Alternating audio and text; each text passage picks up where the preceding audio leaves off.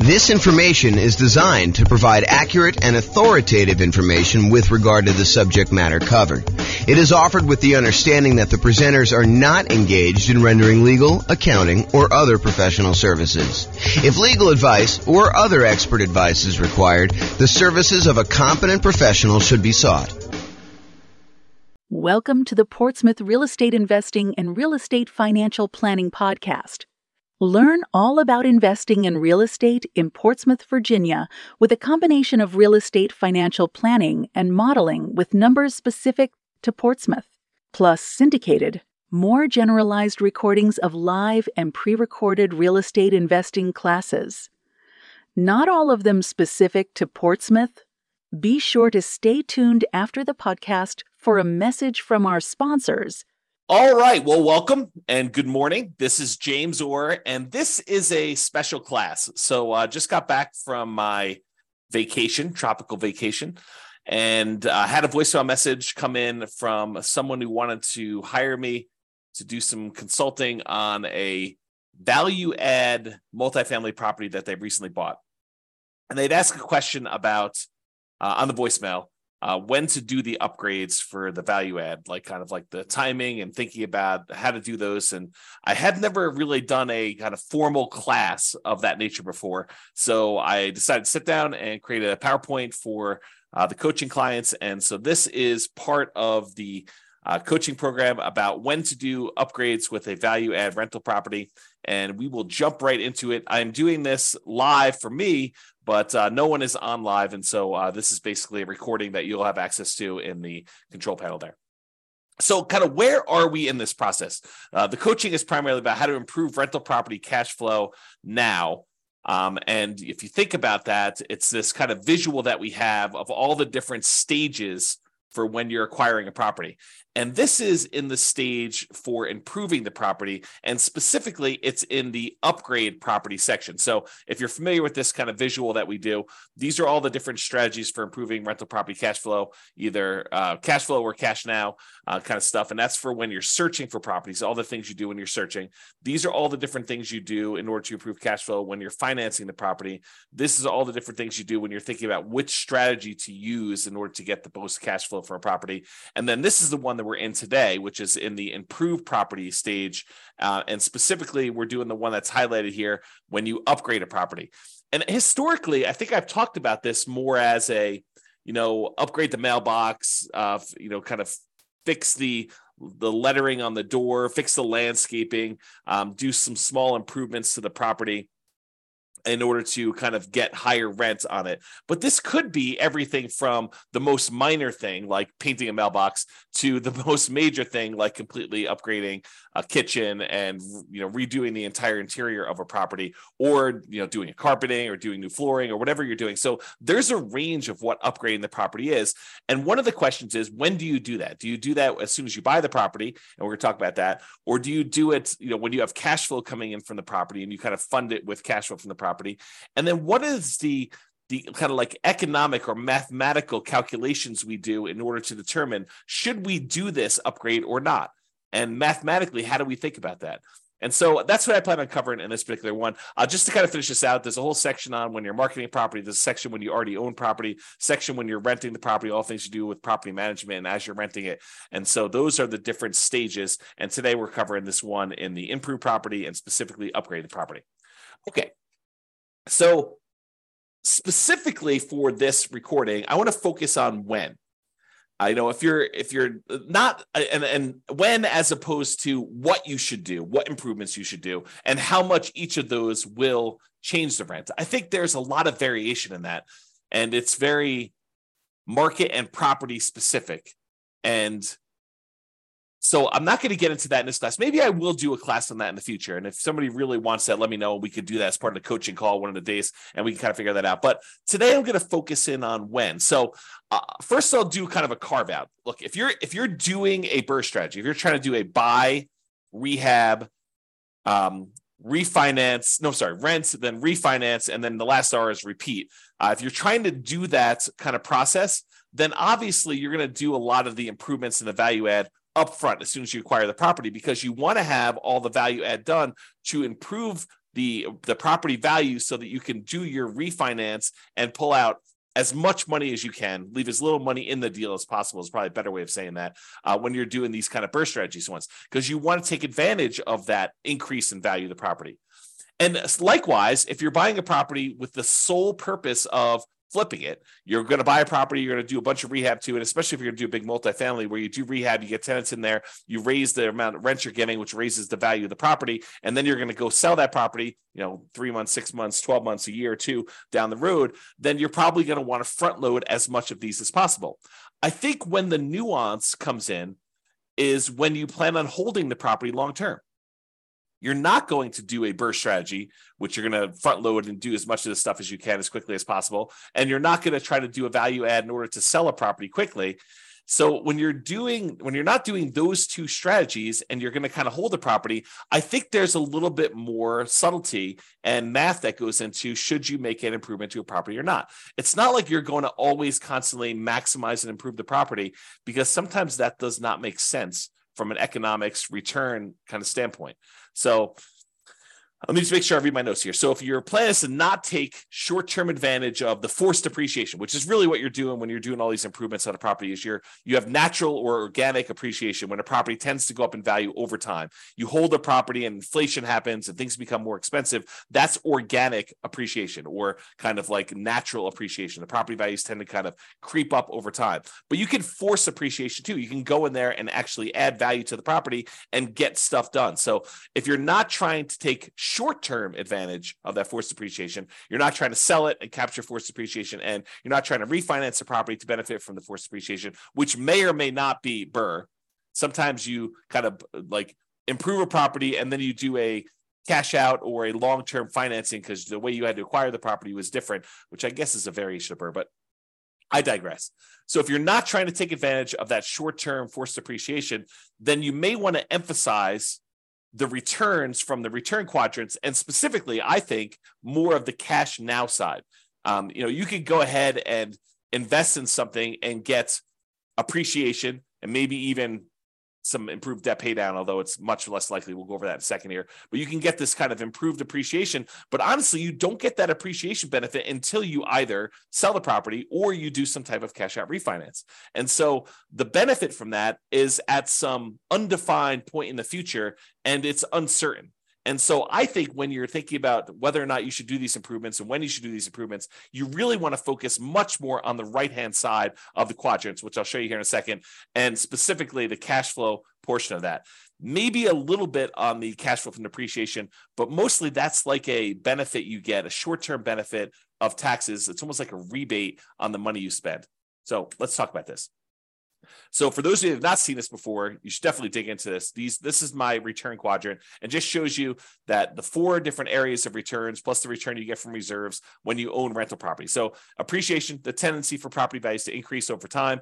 Cash flow, that is your net cash flow after all expenses, your rents and any other incomes you have in a property, minus mortgage, taxes, insurance, PMI, property management, maintenance on a property, capital expenses on a property, if you're kind of doing those in there as well. Like all of the expenses, so all the income minus all the expenses is your net cash flow. So that's what this cash flow one is about. Debt pay down is the amount of principal you're paying down on the loan each period of time, whatever you're measuring here. Usually it's a year. And then the tax benefits are usually the tax benefits of depreciation. When you own a property, the government allows you to say, look, the value of the building, not the land, but the value of the building has a finite lifespan. And we understand that as the government, and so as the taxing body of the government. And so we are going to allow you to depreciate the value of that building over time, because a building, in theory, goes down to zero. You utilize the limited lifespan of the building over, in most cases, 27 and a half years for residential properties. That's per the tax code. So those are the tax benefits you get. And a lot of times we look at that historically as the cash flow you get from those tax benefits. So it's not just the raw amount that gets depreciated. It's the amount that gets depreciated times whatever your tax rate is, which means this is the amount of money you get back on your taxes, or that you don't have to pay in on taxes from other income you're getting, like rental property income or from your job in some cases. So those are the 4 different areas of return. And then we have reserves, which you get a return from that as well. So the total of it is written in the middle of all 5 of these. And that's kind of how we visualize that. So by improving a property or adding upgrades to the property, we're often improving 3 quadrants in terms of dollars. So if you think about the return quadrant, we can measure it in several ways. We could say, how much in dollars did the property appreciate? How much in dollars are we getting on cash flow? $2,000 a year, $2,400 a year, $5,000 a year, whatever you're getting in cash flow. How much in dollars are we paying down the loan? And how much in dollars are we getting in terms of cash flow from depreciation by owning this rental property? And then how much in dollars are we getting as a return on the reserves we need to set aside in order to prudently invest in this property? So if you think about it, you can have dollars, return in dollars quadrants, or you could have return on investment. So you could say, hey, look, this property went up, $5,000 in this year, and I had to invest $100,000 in order to buy this property. So now it's a return you're getting, the $5,000 in return, divided by the amount you invested in order to acquire the deal, which is now a $5,000 divided by $100,000, and it gives you I think if my math is right, a 5% return from appreciation.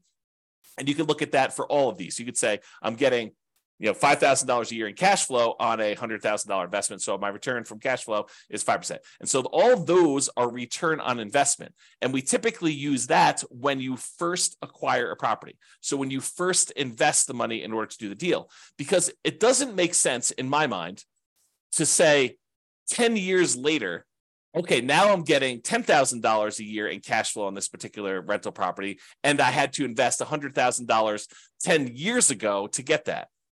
The further you get away from when you first make that investment, the less the initial amount you invested in the deal matters.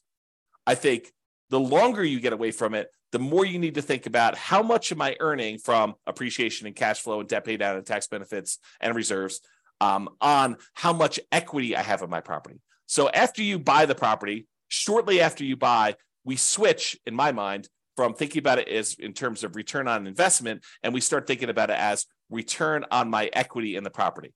And for more advanced people, if you've heard me talk about this before, it's not even technically, in my mind, return on equity. It's return on the equity you'd walk away with if you sold the property after all of your expenses of sale, your real estate commissions, your closing costs, any depreciation recapture tax, and any capital gains taxes. All of those expenses need to be subtracted out of the equity you're getting. And so really, when I think about it, like more advanced strategy is the returns you're getting divided by the return, divided by your true net equity after all expenses.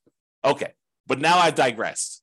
The reason why I wanted to tell you that is there's really 3 flavors primarily that we talk about for these return quadrants. One is return in dollars, the amount of money that the appreciation, cash flow, debt paid out, tax benefits went up. The return on investment, when you first acquire property, the amount of money you're making on the property divided by how much you had to invest in order to do that. And then once we've owned a property for a while, it's now return on equity, or what your return is divided by how much equity you have in the property. So let's first look at dollars and see how this is impacted by doing this forced depreciation, by doing upgrades to a property or improvements to a property. So this is just the appreciation quadrant we're talking about now. As we improve the property, we often force the property to be worth more. I mean, think about this. You go into a property and you replace the carpets, or you add a new roof, or you add a new furnace or something like that. Don't you, in theory at least, improve the value of the property? Now, from an appraisal standpoint, it might be tricky.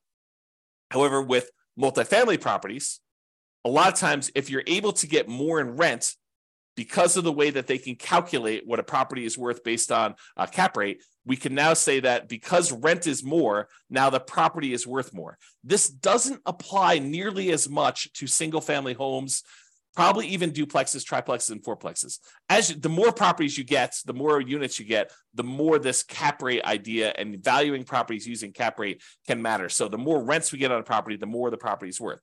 When you and to a lesser degree with things less than 5 units, but more commonly with 5 units or more. So with these kind of like single family homes, duplexes, triplexes, fourplexes, a lot of times improving a property in order to increase rent is not going to necessarily directly improve the value of the property. Really what we use to determine value for properties on like single family homes, duplexes, triplexes, and fourplexes are comparable sales. So you have to have another property that is a single-family home another single-family home if you're comparing it to a single-family home, or another duplex or 2 or 3 sell that is similar to your duplex so that you could use that to determine value, or triplex is the same thing, or fourplex is the same thing. So you have to use the like-type properties. And there are lots of exceptions for how you calculate this value, which we're not going to go into here. But that's the idea, okay? So as we improve the property, oftentimes we kind of increase the value and make it worth more. So for example, if you are buying properties and they are all really old 1970s vintage type properties, and you're comparing them to those properties might be selling for a certain price. But if you completely rehab your property, upgrade the kitchen, upgrade the bathrooms, upgrade the flooring, upgrade all the windows, upgrade the roof, upgrade the furnace, the heating and air conditioning, HVAC, if you upgrade all that stuff, now you should be comparing that property to similar properties of similar quality. And so you might get an increase in value by doing comparable sales approach. Usually for these multifamily properties, by improving the value of the property and getting more rent, you're able to get more value through the cap rate calculation determination for value. Okay. So the raw dollars, when we do this kind of upgrade, the raw dollars in appreciation goes up. Your property was going up, $3,000, $5,000 a year, whatever it was kind of going up, nice, slow and steady. I guess it's this way, slow and steady to the right, up. But now when you come in there and you add an investment of $10,000, $20,000, $30,000 to do improvements to your property, you might get a significant step up in appreciation for that year. And then from there, it tends to grow at whatever that rate is. So you spend $10,000. Now maybe your property is worth $20,000 more, as just a hypothetical example. Don't use those numbers as like a guide and say, for every 10K I invest, I'm going to get 20K out. You have to do the math. And that's what we're going to talk about here a little bit later. Okay. So if you're doing that, though, you put 10,000 in, you're going to get like an improvement of, increase in value of $20,000. That's a step function increase in forced depreciation. So if we think about that, this extra $20,000 return in dollars goes here. So now we saw a bump up in the amount we saw in appreciation. Now let's look at cash flow. So a lot of times by improving the property, we can often increase the income we get on the property. And as a side note, and often additionally reduce the vacancy, because a nicer property, this is not a universal rule, but I think it's a trend. It's kind of like it's correlated, highly correlated. So oftentimes when we improve a property, we make it much nicer. We often reduce the vacancy, becomes more desirable. People want to stay there longer. People want to get in there quicker after you've got people move out. So you have less vacancy there. So like your vacancy tends to be improved, reduced. Also, depending on what upgrades you do, you may see a decrease in maintenance on the property. So not only can you get more in rent, but you have less vacancy. And because you put in tile flooring instead of this really old ratty carpet that needs to replace every couple of years anyway, now you have a upgraded tile floor, which tends to last a little longer. So your overall maintenance budget may go down slightly. And your property management, those calls for maintenance, those calls for improvements, the kind of tenant turnover and the tenant problems you have can also be slightly reduced. Not significantly, but a lot of times slightly reduced when you have this improvement to the property that make, depending on the improvement, of course, right? Now, as a side note, sometimes the improvement or upgrades you're making involves a short vacancy, right? A lot of times investors that own a property already, they're going to wait for their property, the current tenant, to vacate the property. Then they're going to go in there and they're going to do the rehab that they need to do in order to do the upgrade improvements. Then they're going to start over with a new tenant at a higher rent. Most of the time, they're not going to go in while a current tenant is in place and improve on the property, right? We're not going to go ahead and voluntarily evict the tenant who is already paying and paying on time to go in there, improve a property, and get someone else in there. Sometimes we might if we're trying to sell a property very quickly, but most of the time we're going to do this from cash flow. We're going to have the natural turnover of tenants dictate the pace at which we do the upgrades, both the natural turnover of tenants and also the amount of cash flow we have available to do this. Because if you don't have extra cash sitting on the sideline that you can invest to do this, you really have to fund it internally from the cash flow on the rental property. Okay. So sometimes though, when you get the tenant to vacate, you now have a month, 2 months, 3 months, depending on how good you are at getting rehabs done, how quickly, in order to get this property rehabbed and then back on the rental market. So sometimes we have a short vacancy, which might result in temporary cash flow dip while you're doing the improvements and finding a new tenant at the higher rents. So some periods of time, there's that. Okay, in addition, this increase in income, especially for multifamily properties, which we talked about, is the primary driver for increased property value. So when we're talking about these 5 units and up, especially, by getting more in rent, by improving the cash flow, the net operating income on the property, we are able to increase our cap rate on the property, which means that in order to have if we were going to sell the property and we're getting a certain amount of rent and the cap rates for similar properties like this are selling for whatever they are, that means that we can get a higher price to get about the same cap rate, if you think about it that way. So for properties deriving value from income using calculations like cap rate is what I had as a comment there. Okay, in some cases, improving the property will also result in taxes and insurance bumping up a little bit, which will push back slightly against improved cash flow. So to kind of give you an entire view of this whole thing, yes, by improving the property, we often get a bump in rent or other income on the property, depending on what we're doing.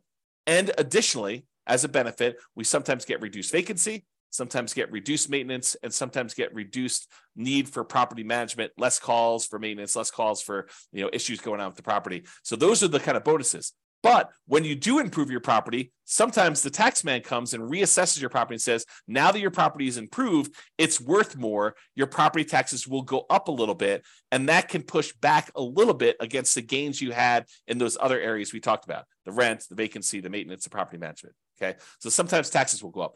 And because it will now cost more to repair things on your property, sometimes your insurance will go up a little bit more too, right? You no longer are got a really low-end property that doesn't cost that much in order to kind of keep upgraded. And now your property is much nicer and more improved. And so your property insurance may go up. These are relatively minor, unless you do major rehabs, but these are usually relatively minor pushbacks against that improved cash flow. But in order to give you an entire picture of what's going on, I did want to talk about that slightly. Okay. This is a really small note. This is me getting crazy with the minutia. Sometimes by having these increased taxes and insurance, that means your expenses on the property kind of bump up a little bit, which does mean that the amount of money you need to keep in reserves kind of increase. If you say to yourself, hey, look, I want 6 months of reserves on a property of all my expenses on a property that I'm doing. Well, if your taxes and your insurance go up a little bit, then obviously you need to have a little bit more insurance. But we're talking about really, really small numbers. And so the return you're getting on reserves can also be affected as that as well, which means that your overall return is probably going to be impacted as well. Okay, we talked about that. All right, so we talked about appreciation. We talked about cash flow. Now let's talk about the tax benefits. So some of the improvements you make, you may be able to write off the entire amount in the year that you make them. And talk to your tax advisor about where the threshold for this. It's usually a safe harbor provision, which says anything under a certain dollar amount, you can just write off in the first year. But talk to your tax advisor to get the most up-to-date ones.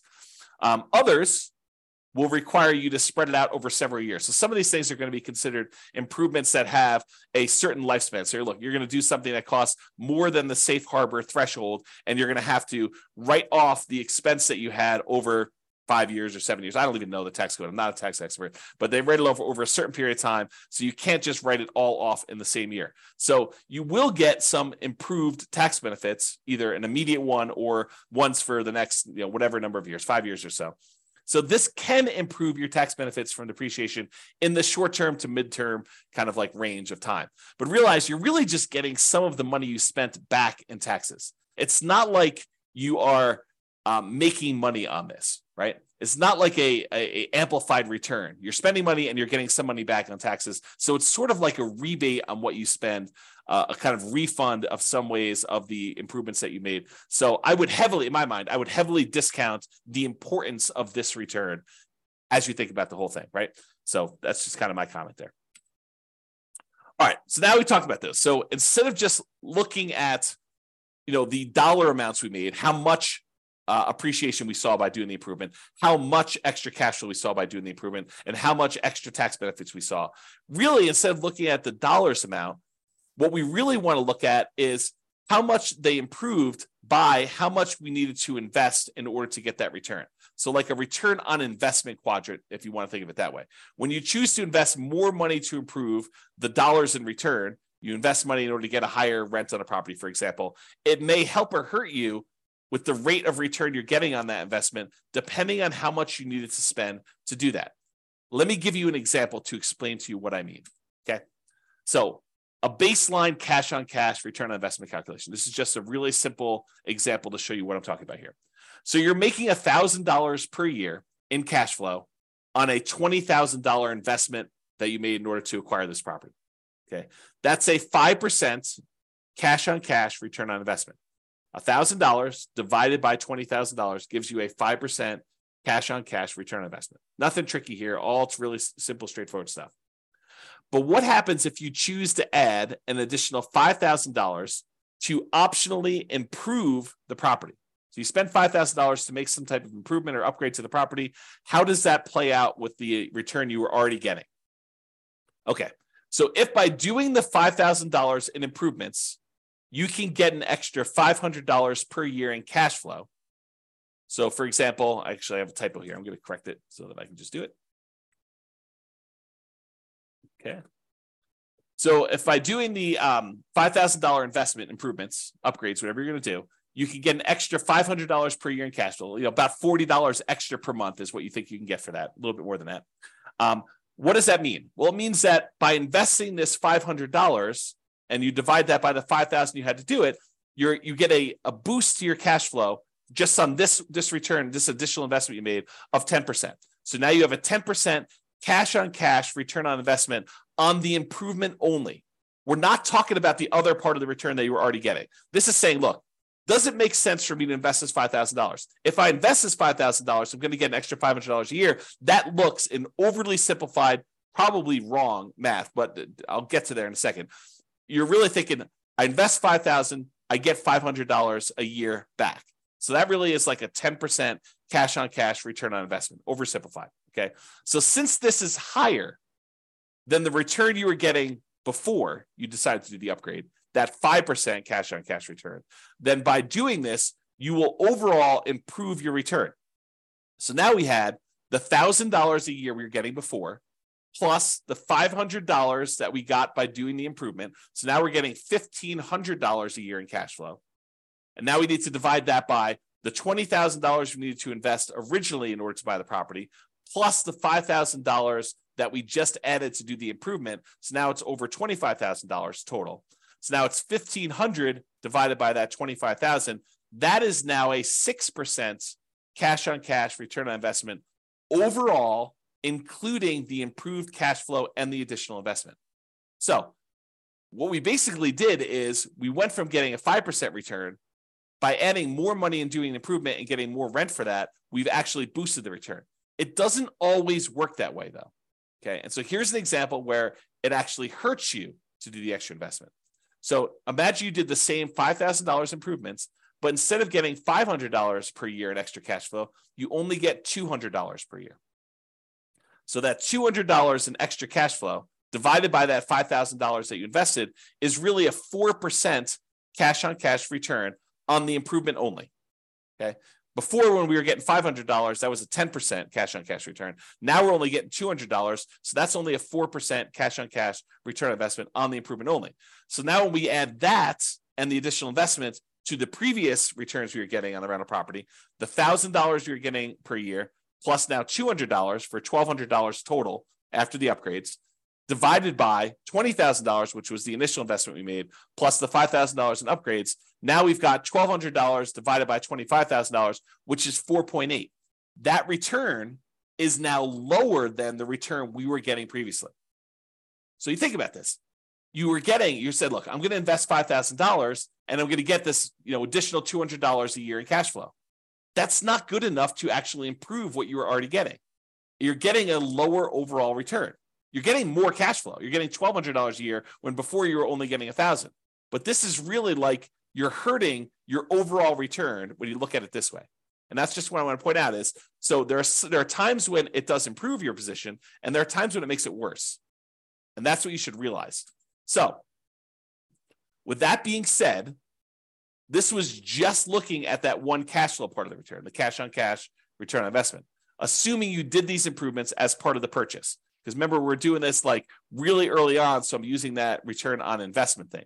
If you're making the improvements later, if you're doing this a year or 2 or 3 or 4 or 5 down the road after owning it for a while, I think you should be thinking in terms of return on equity, not anymore on your return on the initial investment. So instead of that $20,000 to acquire the property, now this becomes your kind of like return on the equity you have in the property as a return overall. And by doing these improvements, because a lot of times doing the improvement actually increases the value of the property, it increases that appreciation like a step function. That means that your equity has increased. So this could hurt your return even more if you think about that. Okay. So don't get too caught up on this. I just want you to understand this is not a super simple, straightforward calculation that we do. And this is why I think not a lot of people tackle this, right? It's like it's highly nuanced if you really step back and think about it and think about like, well, really, what do I want to improve? Do I want to improve my return on initial investment? No, because I don't think that matters anymore. I really want to think about what my return is on the equity I have in my property and probably specifically return on true net equity. But then you have to think about how this impacts your overall equity if you're going to do that. Okay. So let's go through an example of like how to make this decision. So if you need to make improvements for property, I'm going to step back for a second. If you need to make improvements, health and safety reasons, or to make the property ready, rent ready for the next tenant, just to do the bare minimum to get it to the point where it's like ready to go, it's getting back to the normal state it was in, you can do that. I mean, however, you can do that like no matter what. Don't think about a calculation for that, right? If it's health and safety or you're doing rent ready, you got to spend the money in order to get your property ready for the tenants or to make sure that the tenants are safe in your properties, okay? However, if you're doing optional improvements, you're thinking about upgrading a kitchen or replacing flooring with something higher end or something like that. In general, and to simplify, I'd like to improve the property when, here are some criteria. Number one, this will improve the value of the property. So there are probably exceptions to this, but in general, what I like to think about is, will this make the property more valuable overall? And if it will, then I tend to say, okay, that is one criteria I'd like to see happening. There are probably some exceptions, like if the return you're getting in this next step here, if the return you're getting is so good, but it just sort of holds the property at its current value, I may still be willing to do that. But ideally, it's when they will improve the property, improve the value of the property. Additionally, I can get a good return on the money I'm investing. And as soon as I said that, you're like, well, James, what's a good return? I'm so glad you asked. Okay. So what is a good return? The good return is, think about where you can invest money now and what return you can get with similar risk characteristics. So if you say, I could take this money and go put another down payment down and acquire another rental property, and this has similar risk characteristics to what I'm already doing, then you could make an argument that if the return you're getting by buying the new rental property and putting down payment is better than the return you can get by paying for this improvement, then maybe you should go do the new rental because that's a better return. Or if this is similar to that, and maybe you don't have enough for a full down payment, but you have $20,000 and the $20,000 can get you a similar return you want to do. So you have to look at these things and decide, is this a good return for the money I have? Another thing, which I didn't have on here, which I probably should have, but just made this presentation. I think it matters what you're trying to accomplish. In some of our other modules, we've talked about this idea of, what is your financial independence goal? What does it look like when you're financially independent? And how do you get there? Are you buying properties to rehab, fix up, resell, take the money, and then use that to pay off other properties?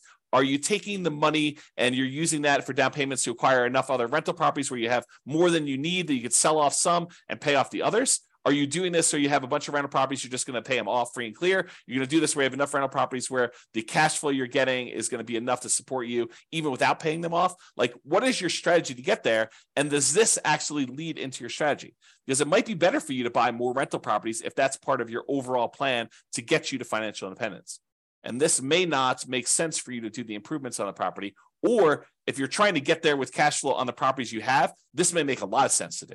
Okay, so enough of my diversion there with kind of getting off topic, but let's get back to this. So for the thinking process, after we've determined, like what's a return, let's talk about what the returns are here. So for the thinking process, it might be, I could spend $10,000. This is hypothetical. I could spend $10,000 and I can get $2,500 per year in improved cash flow on the investment. So by doing 10K in improvements, I can get an extra $200 per month in cash flow on the property.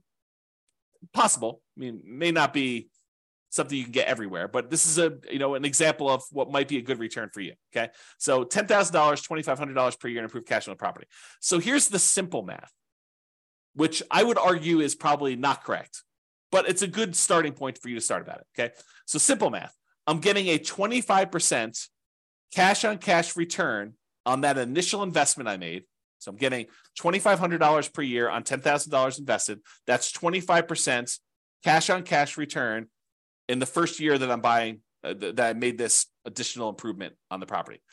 And in order to make the simplified math sort of work, you have to think about, okay, I'm going to get this $10,000 investment back, plus maybe a return on that, when I ultimately sell the property or refinance later. I think a lot of folks ignore that part. They ignore the part where they're thinking about getting the $10,000 investment back. They think I'm getting a return on this money, but realize that money is gone unless you're getting it back when you sell or you refinance out later. And the only way you do that is if it improved the value of the property. So you need to make sure that it improved the value if you're going to use this simple math as a general rule of thumb. Okay. The more complicated math and the more correct math, I would probably say, is I'm going to get my initial investment back over 4 years. So you put $10,000 in, you're getting $2,500 a year. You get your initial investment back over a 4-year period. And then these improvements should last another 4 years. And I'll get an additional return of $2,500 per year for those 4 years too. Because realize a lot of times when you spend money to make an improvement, it has a limited lifespan. Example with flooring. You go ahead and you spend $10,000 to upgrade the flooring to luxury vinyl tile or whatever you're doing, or luxury vinyl plank in an entire house. That doesn't last forever, right? That may last for 5, 10 years, something like that. I used 8 in this example, but it's really whatever the lifespan of what you're buying is. If you're doing carpet, carpet may only last, I don't know, depending on how bad your tenants are with carpet, 2, 3, 4, 5 years, a few tenant cycles. If you're really lucky, the private tenants take care of stuff, maybe 10 years. So this carpet has a very limited lifespan. So the amount of money you invest, you not only need to get your money back, you need to get a decent return on that money when you're doing that. So the more complicated version of the math is put my $10,000 down. That year I get $2,500 back. So I'm out net $7,500. Then the next year I get $2,500 more back. Then the next year I get $2,500 more back. Next year I get $2,500 more back. And at that point, I paid my initial investment back. And now I'm getting $2,500 a year for the next, whatever it is that particular upgrade lasted for, and that you're getting that extra money from, another 4 more years at $2,500, which then you get another $10,000 on that initial investment. So how do you do that calculation? Well, I'm going to show you on the next slide. It's called an internal rate of return calculation, or an IRR calculation. And you just use Excel to do it. And I'll include a copy of the Excel spreadsheet so you can go download it and modify it. But I'll show you how to do it. So basically, you look at what the return is by putting money in and getting some money out over that, whatever time period is that you're going to hold that. And then that is the return you look at to determine whether that is a good return for you or you can get better elsewhere. So that's how you can look at it. So some investors, by the way, and I'm done with this example of like when to approve. Those are the general rules I have. Some investors prefer to have the property self-fund the improvements. In other words, pay for it out of cash flow. So the existing cash flow on the property needs to accumulate so that you get the $10,000 you need in order to do the improvements. You don't do the improvement until the property generates $10,000. Then at that point, at the next tenant turnover, when the next tenant voluntarily moves out, then you go in there, you take all the extra cash you have, you improve that particular unit, and you slowly move up over time through the natural organic tenant turnovers that you have and the cash flow you're getting from your rental properties, and then you kind of up your rental properties and the rent you're getting on each one as you go. Okay, so a lot of investors will look at it that way. Some investors have extra cash outside of it, and they're willing to go and use that money in order to fund the deal in order to do that. But I think less are willing to do that. I think more of them are willing to fund it internally from the property, and fewer are willing to do that up front. Unless you're doing like BRRRR or you're trying to do a property where you're selling, I think a lot of investors will add money in order to do those up front. And I have an important note on here, but I think I covered it, and that is you need to get the amount invested back and get a return on that money. It's not just the return. It's not just I put in $10,000 and I get $2,500 a year. You need to think about, okay, I get $2,500 back, but when am I getting that $10,000 I invested back? And the exception to this is unless you're getting that back on sale. You're thinking about, okay, I'm getting this extra rent, but I'm going to get this $10,000 back when I sell it or when I cash out refinance later on. And so you have to think about it that way. But be careful with that thinking, right? Because a lot of times you're not going to get that back, because you had to go and do the upgrade again 4 years, 10 years later when the flooring wears out and you got to do another upgrade, or the HVAC wears out or the roof wears out or whatever you're doing. So you're not always getting that back. And so you really want to think about a better way to do this is that internal rate of return. Speaking of which, let's talk about that. So here's to the right is this really simple version of the spreadsheet. All it shows you is all the different years and the amount that you invested and the return you got in that year. And if you need more years, just go ahead and add additional ones. Make sure you change the formula so that it calculates it right. So it's using all of the different years to do it. But you'll want to go ahead and add however many years that particular investment added. And in some cases, it's more complicated than this, right? Like you invest $10,000 now and $4,000 3 years from now, and you got $2,500 back in the first year, or maybe less in the first year because you had some vacancy time. So maybe you get $2,000 back in year one, and then next year you get $2,500. Next year you're going to get $2,600. Next year you get $2,700. You can change all these numbers, and it will do the right calculation for you. That's what internal rate of return does. Internal rate of return is, if you think about it this way, it allows you to calculate the return when you have irregular money in and irregular money out. So it takes into account that you put in money in year one, but you might have to put in more money in year 4 or year 5 or year 6 or all of those. And you get certain amounts of money out in year 1, 2, 3, and they could be different in each of the years. And then how do you look at all of those inputs and outputs, money in, money out, and figure out what your overall return is on that whole thing? That's what this is about. So you spend the $10,000. What I've modeled here is I spend $10,000. I got $2,500 a year for 8 years. So my net investments in year one was $7,500. In fact, let me correct this because this is bothering me a little bit. There we go. Oops. Okay, now it's a little bit clearer. So you basically have $10,000 invested, $2,500 you got back in that first year. So you had a net of $7,500 out in the year one, and then you have $2,500 net out in years 2 through 8 because you didn't have any additional investment any of these other years, and that gives you an internal rate of return of 27.12%. So according to Excel, just plug these numbers in Excel, it'll pop out the number for you, and it's telling you you're getting a 27.12% return on that initial $10,000 investment if you actually did this investment and you got money in this kind of timing. So that becomes the question. Is 27.12% a good return for you? Could you invest $10,000 somewhere else and earn 27.12% per year internal rate of return with similar risk characteristics? Okay, so that's the way to think about it. All right, so in conclusion, this last slide. In conclusion, when do you do upgrades on a value-add rental property? If you're trying to do BRRRR, the buy, rehab, rent, refi, and optionally repeat, you probably want to do them right away. There's not really much of a question there. If you're looking to sell the property, probably want to do them either as soon as possible or just long enough in advance of the sale to document improvement in rent to justify a higher sale price. So sometimes it takes time from once you do the thing to show I've got this record of rents, and then you got to document it, and there's some negotiation there. But you want to be able to document it, so you need to figure that out with your real estate agent. Or if you're looking to keep the property, in general, at a reasonable pace between tenant turnovers. So as tenants turn over in your property, you would consider what improvements to make there and what your return you would earn by doing those improvements and whether that is worthwhile doing. Some investors will want to have the property self-fund these improvements from cash flow between tenant turnover. So you accumulate enough cash from the property that it's generating that you take some of the money and you do this. Now realize, if you're doing it as we suggest, you're putting aside money for maintenance on a property already. Now, this isn't always maintenance. You want to be careful you're not spending, maintenance for a roof on an upgrade of improving a kitchen, right? You want to make sure you have enough money set aside for maintenance on things that you're doing on a property.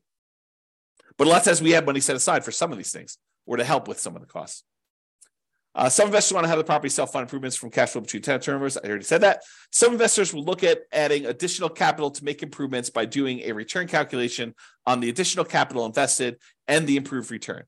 So kind of we talked about before, you're going to put the money in. What return are you getting on that money? And is that going to help your overall return? And is that a good return compared to where you could put that money elsewhere? I think those are the considerations you have. Okay. If you have any questions on this, join one of the coaching sessions and we'll go ahead and get your questions answered for coaching clients. This has been James Orr. Thank you very much. Bye-bye for now. With home prices up, mortgage interest rates up, and rents up, but not quite enough to counteract the higher prices and interest rates, cash flow on rental properties in Portsmouth is harder than ever. Book a call with the Real Estate Financial Planner to apply our proprietary 88 strategies to improve cash flow on your rentals. See the show notes for a link to schedule your call and improve your cash flow today. If you're a real estate agent, lender, or professional in Portsmouth that wants to help our real estate investor listeners, consider reaching out to learn about collaboration opportunities with this podcast. We'd love to add more value to our listeners by having you assist our investors buy, sell, and finance their real estate investments. See the show notes to schedule a call to discuss collaboration opportunities.